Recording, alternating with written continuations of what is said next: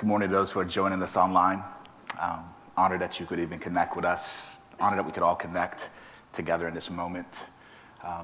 Let's pray, and then we'll dive right into the text.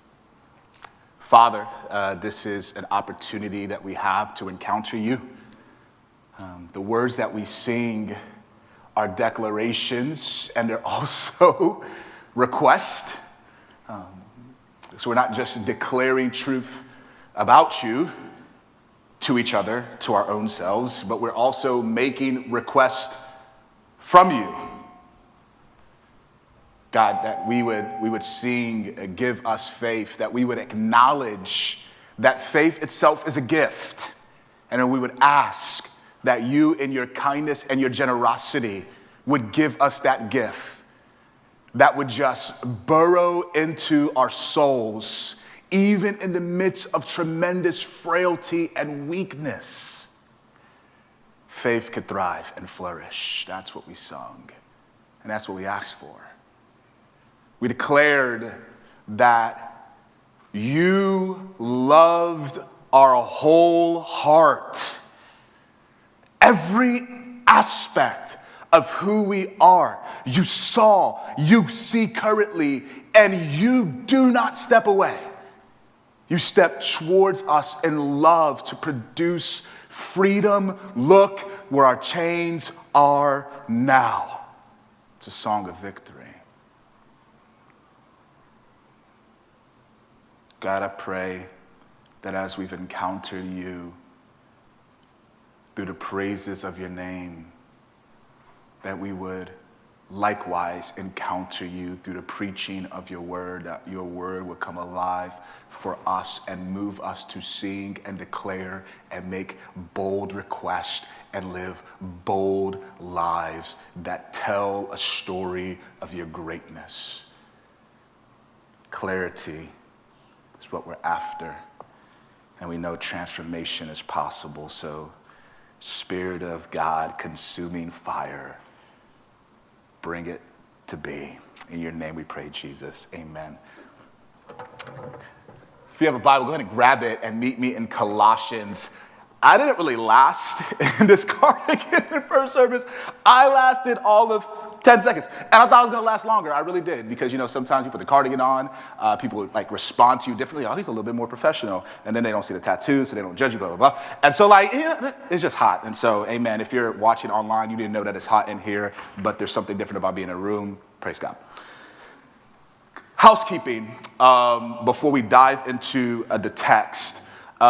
Every time that we get up here, every single time, whoever is preaching, whether it's a pastor here or it's somebody that we trust and we've empowered, every single time we get up here, the goal is to unfold the greatness of who God is and what God is doing, what it means for us, what it means for all of life everywhere. That is the end game. And we want to do that in ways that are compelling, allowing the word of God to speak for itself, and clear, where we're able to take what is said and then apply it, reason with it, wrestle with it, and then move forward in life well. And that's the aim, precision and clarity. So we want to do some housekeeping things. Last week we talked about the will of God, and there was a lot of great feedback. And people were like, man, I needed that message. Praise God. But there was a part in there that could have created some confusion or lack of clarity. And sometimes a lack of clarity is created not by what's said, but by what's not said, and then by what may or may not be emphasized. So I just want to clear up some stuff for us specifically regarding the Holy Spirit and speaking in the lives of people. Now, we are going to have room for that sometime during this series, but also this is just the nature of the church. We're always going to have these conversations, but I do want to clear it up right now. The Holy Spirit speaks decisively, clearly, and excellently through the Word of God. That is the primary environment where we are meant to hear from God's Spirit. However, to emphasize that is not to neglect the reality that God moves as He pleases freely. And there are times where God speaks through sensing and impressions within our hearts and our souls, and it's hard to make sense of that. But we are called to make sense of that through his word. And so, if there's moments where God is speaking to you, and you just sense something in your heart, you're like, man, I just feel like God is saying something to me, like I have a word for the Lord. That is the perfect opportunity to lean into courage and humility and to bring it to the word as you bring it to other people. Let me be clear. We will not get up here unless we feel like we have a word from the Lord. Unless in our time of prayer and prep and wrestling and laboring on your behalf to honor God through his word, if we don't feel like God speaks, we're not getting up here. Because that is just my thoughts and my reasons and my hobby horses, and there's a lot of those. But you don't want to hear from me. You want to encounter God. Which is why we root every single thing that we say in God's words, even if it's like just this move in my heart. And let me tell you, I feel like I have a word for the Lord.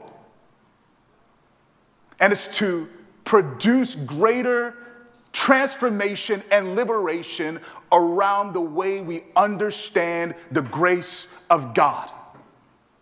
God's favor, unearned, to whoever wants it.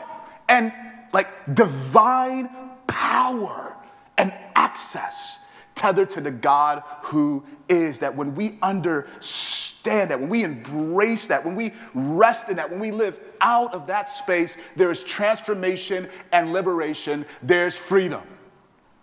Like I said, every single time that we get up here is to push us to that aim. But the word is rooted in this glorious passage that we get to read and examine together. Colossians chapter 1, verses 3 through verse 9. At the center of this passage is this statement, this declaration that is worth wrestling with and reinforces the weightiness of who God is and what God is doing. It's the gospel. But around it are some significant statements that Paul is making. This is why we say Colossians is condensed greatness. You just can't, it's like every other verse, there's just this significant assertion with tremendous implications, and where we are today has all of that. And so lest I get lost in just the richness of the text, and let me give you the flow of our time and the flow of our text. There's some things that are noteworthy, and we're going to take note of them. That's going to be the first part of our time. It's just, man, there's some noteworthy things that are worth actually taking note of. And so we're going to look at that. But then we're going to dive deeper into understanding and embracing and subsequently applying what Paul identifies as the word of truth, the gospel. And then we're going to close with this conclusion that I'm like, it's just so subversive. It's a statement and so that'll be at the flow of our time. Some noteworthy stuff that we're going to look at. Going deeper into understanding this word of truth, the gospel. And then closing with this subversive, stunning, significant statement that Paul makes. Y'all still here? Online, you here? We good? All right, let's read together. Man, got the rag out. I ain't even started preaching yet. Praise God. Preaching, that's a colloquial. Verse 3 reads like this. We always thank God, the Father of our Lord Jesus Christ, when we pray for you, since we heard of your faith in Christ Jesus and the love that you have for all the saints. Grab the most neon pink lighter that you could find. Like the most neon pink highlighter, and just mark through that. The love that you have for all the saints, it's weighty. Because of the hope laid up for you in heaven, of this you have heard before in the word of truth, the gospel, which has come to you as indeed in the whole world. And it's bearing fruit and increasing, as it does also among you, since the day you heard it and understood the grace of God in truth. Take the most greenest highlighter you have and underline everything we just read. Verses 6. Verse 7. This is also subversive, but this is next week. Just as you learned it from Epaphras, our beloved fellow servant, he is a faithful minister of Christ on your behalf and has made known to us your love in the Spirit. And so, from the day we heard, we have not ceased to pray for you. These are some of the most humbling, enriching passages in the entire Bible. I don't say that to embellish. I don't say that to exaggerate. What we just read are some of the most humbling, piercing, enriching passages in the entire Bible. We are invited into Paul's soul. We have a window, like a front seat view of what's happening in Paul's heart. And what we have just witnessed are words that are actually prayers. We are witnessing prayer. Got to take note of it. Prayer is communication with God. It's a two-way street. It's both speaking and listening. That's prayer. Its significance can never be lost on us. Prayer is to Christianity what breathing is to living. You don't breathe, you die. If you've ever been in a space where you're just catching your breath, it does not feel good. A lot of friends with asthma. A lot of friends who've wrestled through this COVID pandemic. It does not feel good. And what the scriptures go through great lengths to paint for all of us is that's how prayer works itself out in Christianity. You don't pray, you die as a Christian. If we don't communicate with him, we don't listen, we don't talk. Prayer is to Christianity what breathing is to living. There's more noteworthy here regarding prayer. Every kid tattletales. If you have young kids, like they're under the age of 7, they're still tattletelling. It hasn't evolved into gossip and slander. That's what, teenagers and adults do. It's like it's built into us. But it's the seeds of it.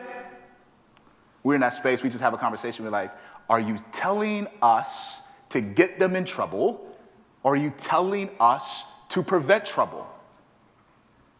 Which one? Because if it's to get them in trouble, you go figure that out. But it's to prevent trouble, let's have a great conversation. But everybody tattletales. We know what tattletelling is. It's snitching. And we know the story. Snitches get stitches.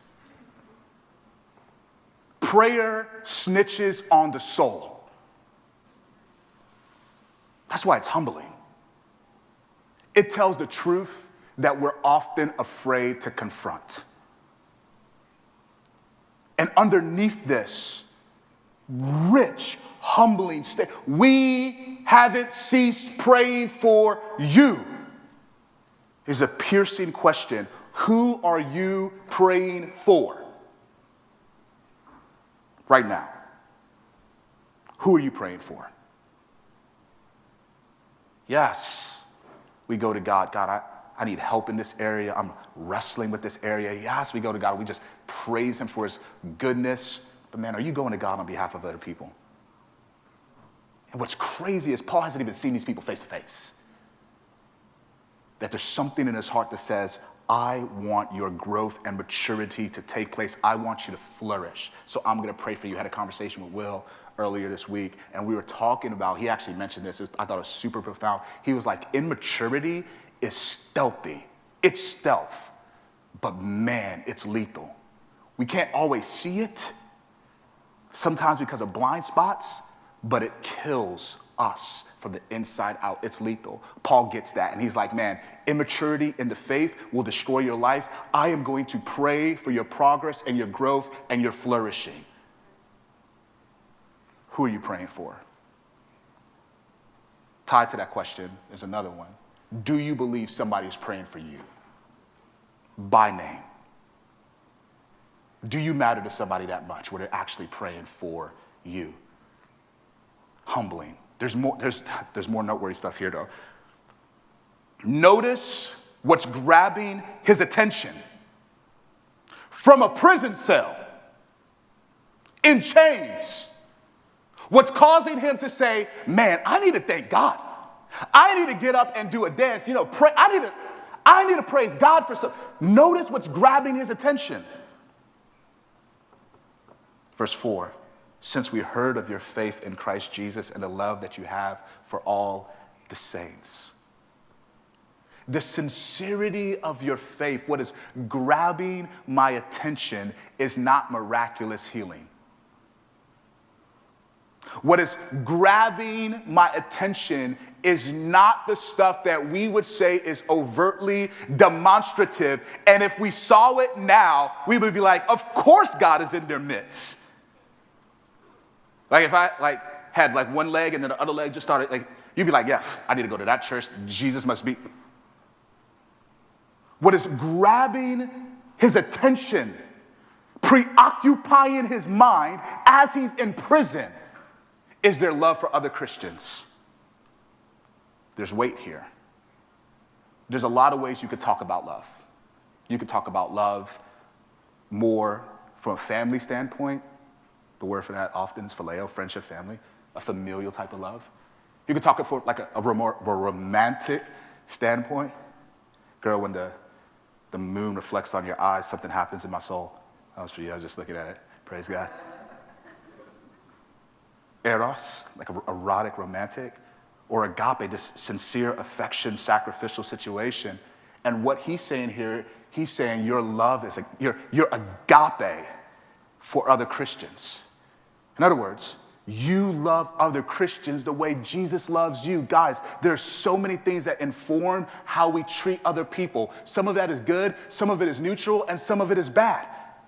Currently, there's a lot of social, political, cultural conversations that are shaping relationships. You land on a particular side of the aisle, and it is going to inform how you interact with another person. Preferences, we all have them. And what he is saying is a thing that is not just informing your interaction, but is defining it. It's God's love. And your lives are telling a tremendous story. What is the story your life is telling right now? But this is a church. This is a community. What is the story our lives together is telling? Is it this? That we love well? That we look at each other? And what is informing our interactions, what's defining it, is God's love for us and us pouring that out to one another. So much here. But these noteworthy dynamics, as beautiful and enriching as they are, and there's a lot of them, they revolve around, they flow out of what Paul says is the word of truth, the gospel. Guys, in life, Christianity particularly, there's a lot of room and spaces where we could agree to disagree. You prefer Dallas over Houston. You're wrong, but amen. We can just agree to disagree. You prefer Broward to Dade County. God bless you. We want to plant churches out that way. That's because I moved, I'm in Jesus' name. There's a lot of places in life, even in Christianity. Man, we look at this, and some of us are like, man, I kind of like this, but this doesn't really feel like it's the best way we can connect to each other. I would prefer a different situation. Rather than gathering in an auditorium, I'd rather gather in a house. Get busy. That's beautiful. That's to be celebrated. People could agree to disagree there. And maturity, humility, and wisdom allows us to understand where we should agree to disagree. As it relates to the gospel, this is not one of those areas. We don't agree to disagree around the gospel, because when we do that, lives are always damaged. What Paul is doing, 76 times in the entire New Testament, the word gospel shows up. 60 of the 76, Paul uses it. It's Paul writing, and he is consistently talking about the gospel. It comes from this word, evangelion. It's not inherently Christian. It's a word Paul looked in the Greek culture, and he's like, what can I grab to describe and define the good news regarding the person of Jesus, the claims of Jesus, and the work of Jesus? What word can I use to describe that? The gospel. That's what that is. The gospel is the good news, the announcement, the proclamation of the good news regarding the person, claims, and work of Jesus, the gospel. Now, as the scriptures unfold the scope and the depth of the gospel, they really invite us to see it from two perspectives. In fact, you just work through the scriptures and you work through when the gospel shows up explicitly, and what we see is that the scriptures typically have two vantage points that they talk from. One vantage point is more narrow, and another vantage point is more broad. So Matt Chandler, pastor out in Dallas, he's redeeming Dallas, all right? And Jared Wilson, also pastor, just brilliant mind. Together, they came up with this book that I think is one of the best books I've ever written in my life. Like I've just ever read in my life. It is so good that if you want it, no matter where you are in your faith journey, you don't know Jesus and you're cool with it, but you're intrigued. You know Jesus, but you're struggling. You know Jesus and you're like, man, I'm actually ready to leave this Christianity thing. You know Jesus and you're celebrating. Wherever you are on the faith journey, this book is helpful and beautiful. It's called The Explicit Gospel. And if you want it, you can't afford it, email me, Muche@thebrookmiami.org. We could put that in the chat online. Email me, and we'll get you a copy. Now, when I say you can't afford it, what I mean, if you're rocking some Dunks, some Boost Light, if you do, come on, that's a different conversation. It's like if you can't afford it, then holler at me. But don't try to, get over. That book is so transformative. So essentially, the way that they categorize or articulated this broad way and this narrow way is as the gospel on the ground and then the gospel in the air. And each has a different emphasis. Where the gospel on the ground, it puts a microscope on the life, death, and resurrection of Jesus Christ and the invitation into life. The message and the means of salvation. Where the gospel in the air, it shines this microscope on the work of God through human history and his kingdom. Let's take it bit by bit, go into it. Let's start with the gospel on the ground. If we want to have our attentions drawn to this glorious message and the means, there's really four things that help us understand the gospel from the vantage point of the ground. The first is God. Listen to me. The story of humanity begins with God, not us. The story of reality begins with God. That there is this great, majestic God who exists, and his fingerprints are everywhere. God is all-powerful, yet deeply personal and knowable God.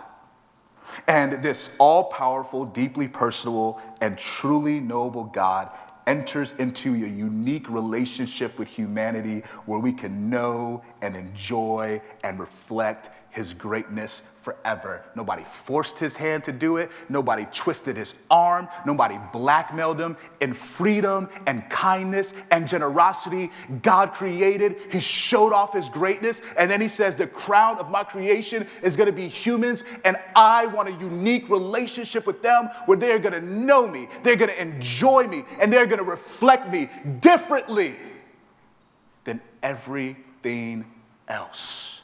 God. But then we move to man. We do zoom into us. When you talk about humanity, what we have to come to grips with is humanity bears the image of God. As a result, it has unchangeable dignity and tremendous design. Humanity bears the image of God, carrying unchangeable dignity and tremendous design. This matters because there's certain spaces that you enter into in this Christian world, and when people talk about humanity, they do it very deficiently. So we don't talk about ethnicity and how that's tied to our essential humanity.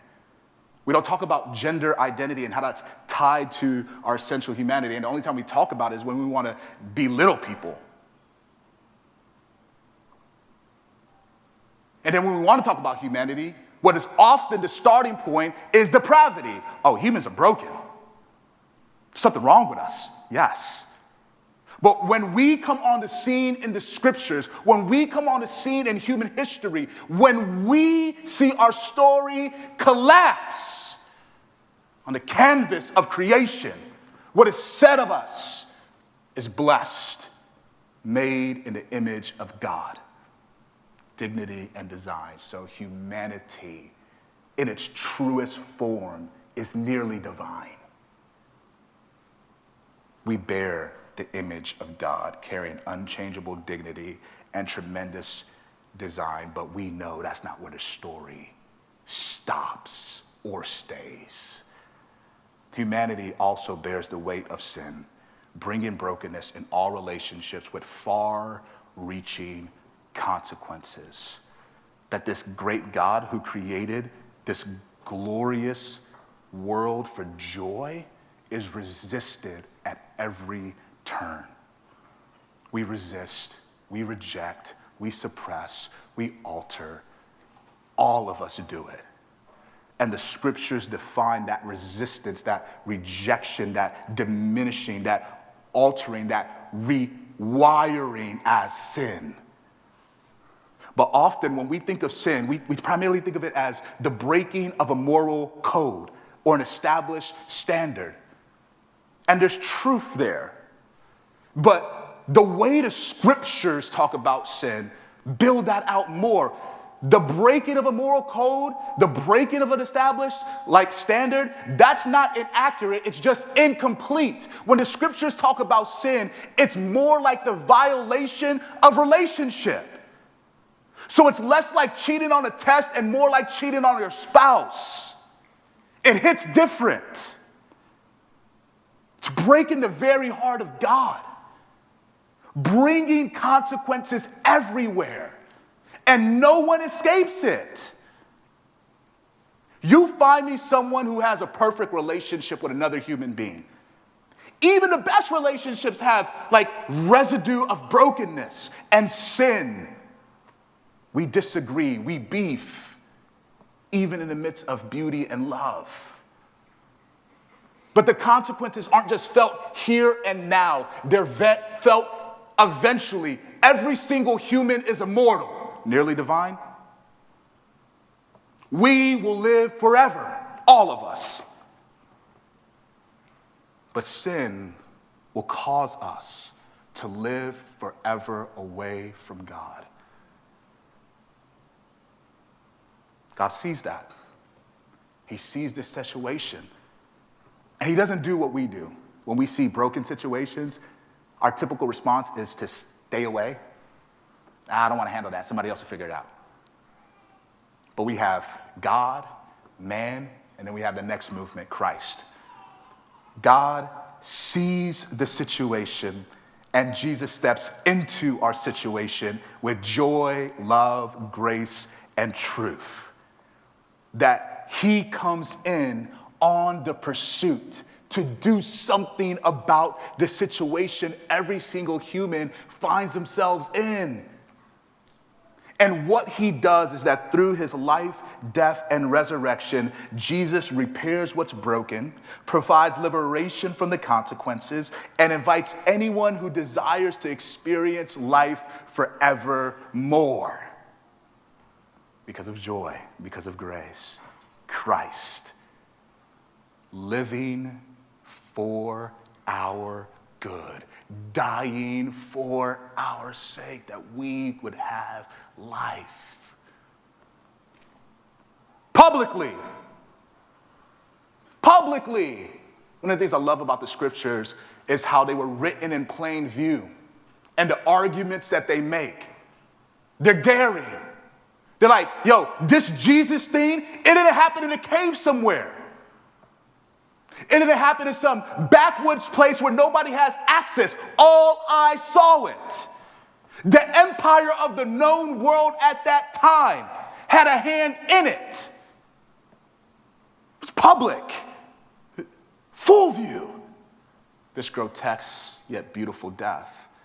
And such a public display and demonstration demands a response. Gospel on the ground. God, man, Christ, and response. The person, claims, and work of Jesus invokes a response from everyone. It's like there was this tremendous car crash on I-95, and you stare at it. Some of us responded, we're like, man, this is gonna get me late, and I'm already late, which means I'm early. Praise God for Miami time. And some of us are like, oh my God, I wonder if they're okay. But there's multiple responses to the exact same event. Some of us hear everything that I've talked about today, everything that we talk about every day, and we're like, man, you know what? That actually doesn't really do it for me. I don't believe it. I agree, but I disagree. I don't believe we're going to live forever. I don't believe a loving God would do something like that. Some of us, we see that and we're like, man, I believe, but help me to believe because it's hard. Some of us, we see that and the response is humility, to be floored, to be like, oh my God, why would anybody do that? Why would a free God sign up for heartache? Who does that? Why would Jesus enter into our situation knowing what it's going to cost him? Who does that? What does that say about me and how he sees me and how he values me? That he would go through those lengths, not for himself. Not because he's like, you know what, I have this great idea. I'm going to die today. This is going to be great. I am ready for somebody to break my body down and destroy me.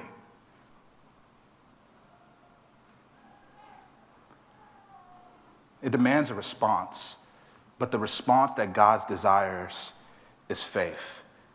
God's desired response is faith in who he is and what he's done for us, not working to earn what we can't or walking away from what we shouldn't. God's desired response is faith. Faith in who he is and what he's done for us. Not working to earn what we can't or walking away from what we shouldn't. That's the gospel on the ground. It's beautiful. This message of redeeming love and access created for people who want to know God. But there's more. It's not the only way the scriptures talk about the gospel. Again, this is the narrow message and means. But then there's a gospel in the air. Similarly, it has a fourfold way of understanding it. Whereas the gospel in the ground was God, man, Christ's response, the gospel in the air is creation, fall, reconciliation, consummation, creation. God designed a beautiful world filled with goodness and marked by wholeness. That is the original design of the world that we live in. That is just it just tells the story of how great God is. And it is whole. Things are as they should. Peace. It's right, it's beautiful. Creation exists to tell the story of God's greatness and produce meaningful experiences of delight. Noah asked me a question. Noah, Dad, why do we have taste buds? Because God wants you to experience delight. Oh man, God is good. Yes, he is. You're welcome. Are you going to cook for me, Dad, so I can experience this delight? You slick. You too witty right now. I'm going to need you to act like you 4 again, but amen. Creation provides meaningful experiences of delight.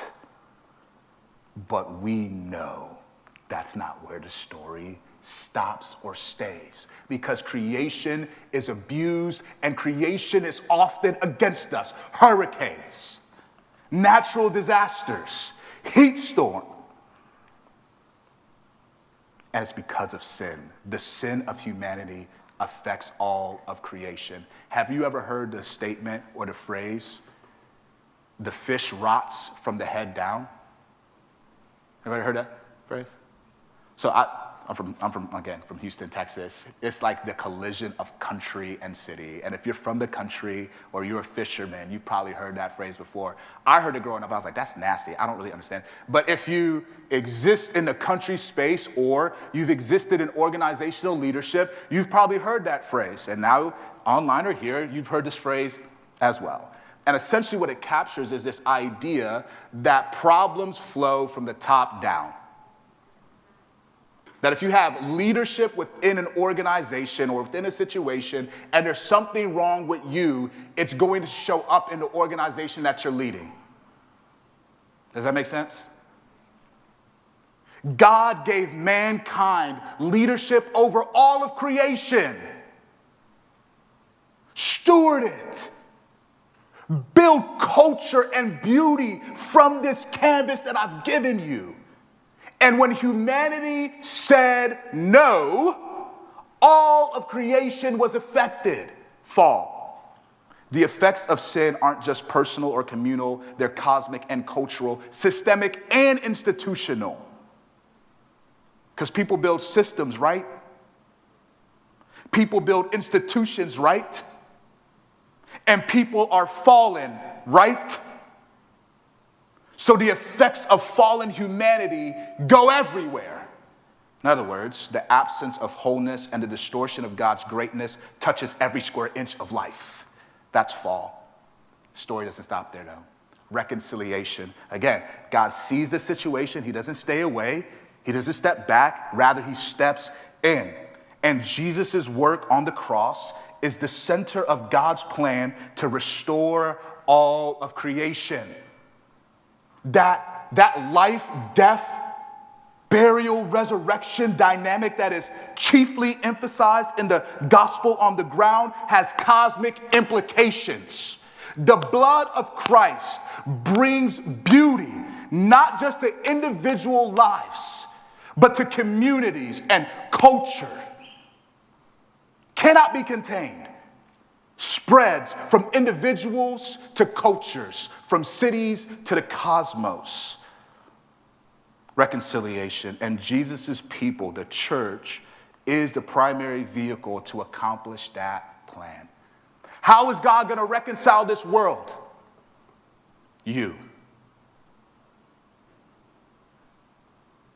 The world is transformed by God through you. God through us. And one day it will be complete, consummation. One day, all that is broken will be made whole, and all that is wrong will be made right. The effects of sin will be erased, and what is left is the declaration, all things new. This is hope. That where things are now, they don't have to stay that way, and they won't stay that way. That God sees all of this, and he's saying, every single thing that's broken, I'm going to deal with it, and I'm going to mend it, I'm going to make it whole, I'm going to bring peace. And every wrong that exists, even if it seems like people escape from justice, and they escape from the eyes of what is true, every wrong that exists will be made right. This is Matthew 25, 31 through 46. That's what Jesus declares. It'll be righted. And all that's left is the erasing of sin and its effects. No death, no more pain, no more suffering, no more struggle, just newness. This is the gospel message, the gospel on the ground and the gospel in the air. Both are necessary, both are complementary. I travel. Don't travel as much anymore just because we're in the middle of a global pandemic and there's a whole bunch of other stuff going on, right? However, when you go in the air, you get a different perspective of what's going on the ground, yes? It would be weird to diminish the perspective of the ground just because I'm in the air. And vice versa. They complement each other.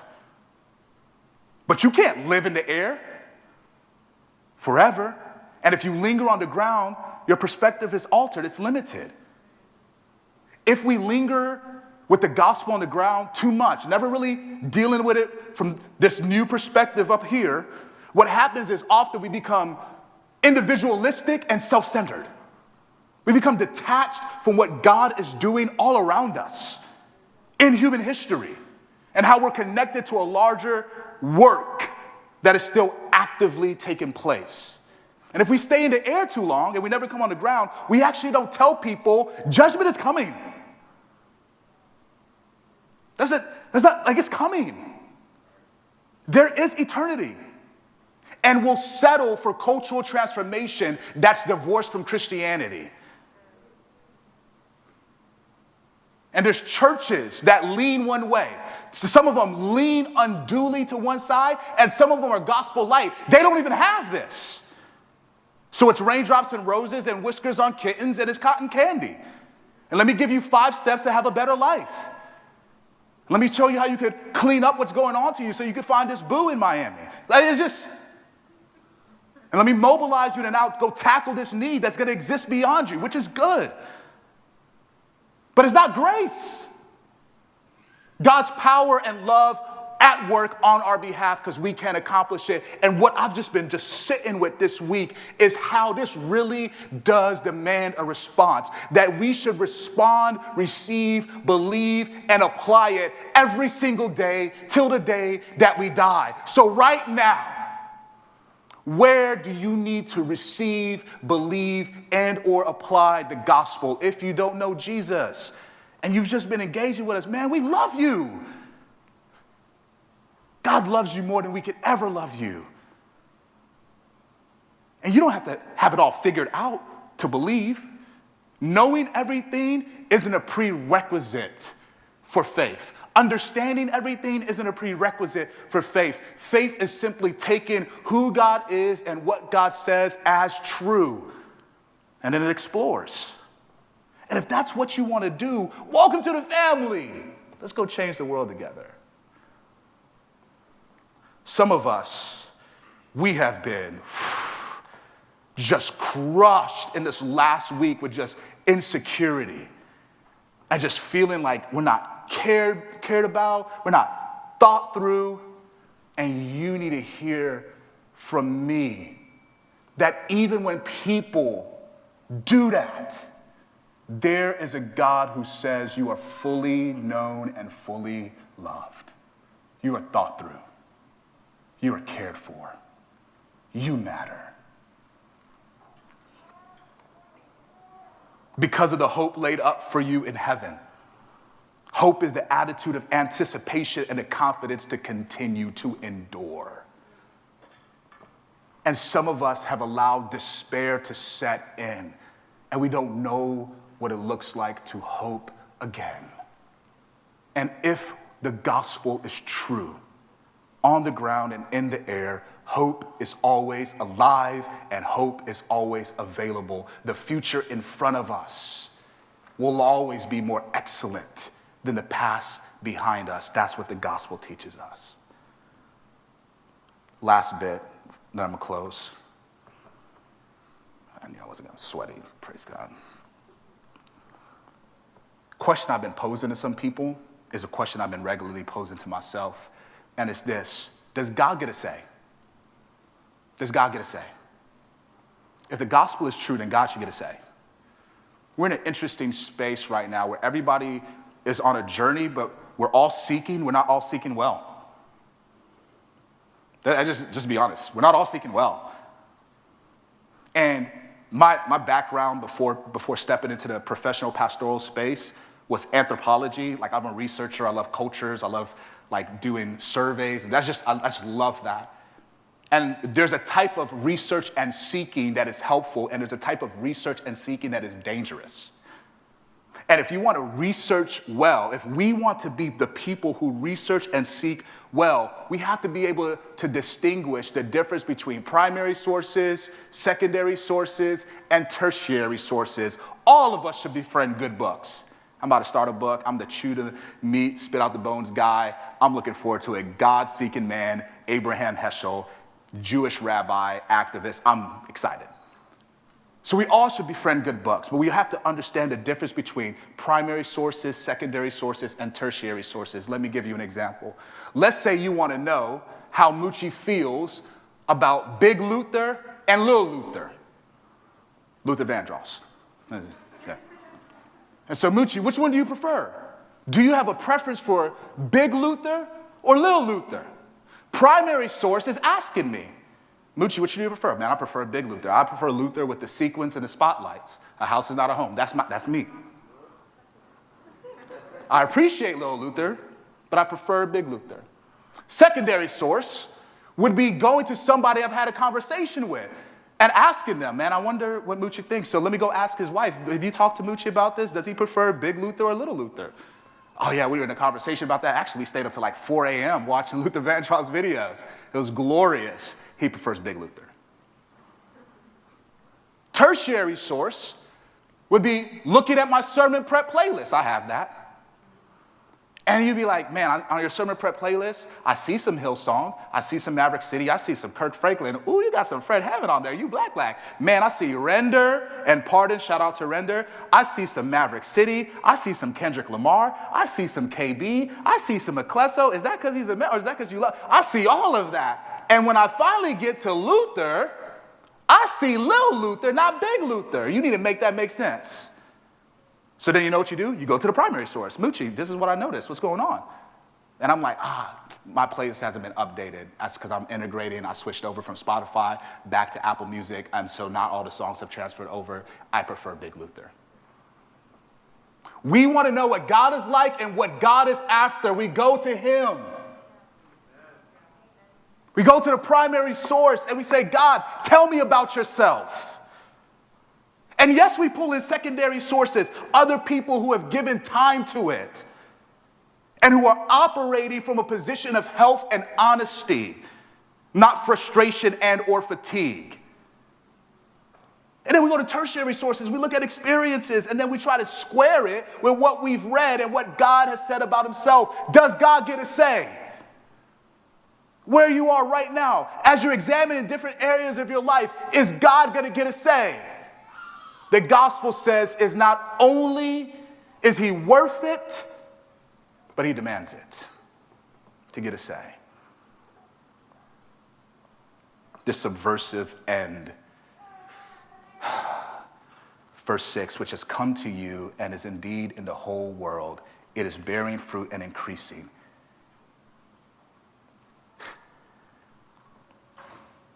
The gospel, the good news is spreading. And they didn't have Wi-Fi. They didn't have motorized vehicles. There was this tremendous, now they were thoughtful, they had strategy, but this wasn't this well-oiled machine that shook the known world. It was just people loving each other well and acting as if God was true.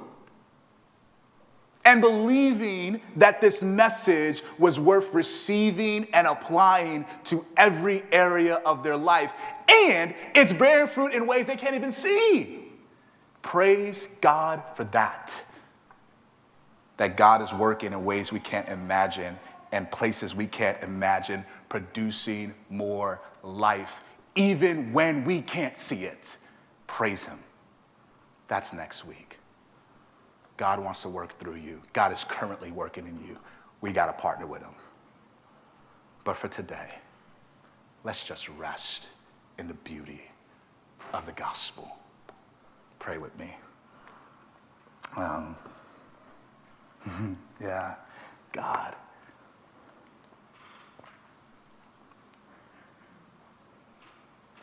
We all need the demonstrative power of God in our lives wherever we are.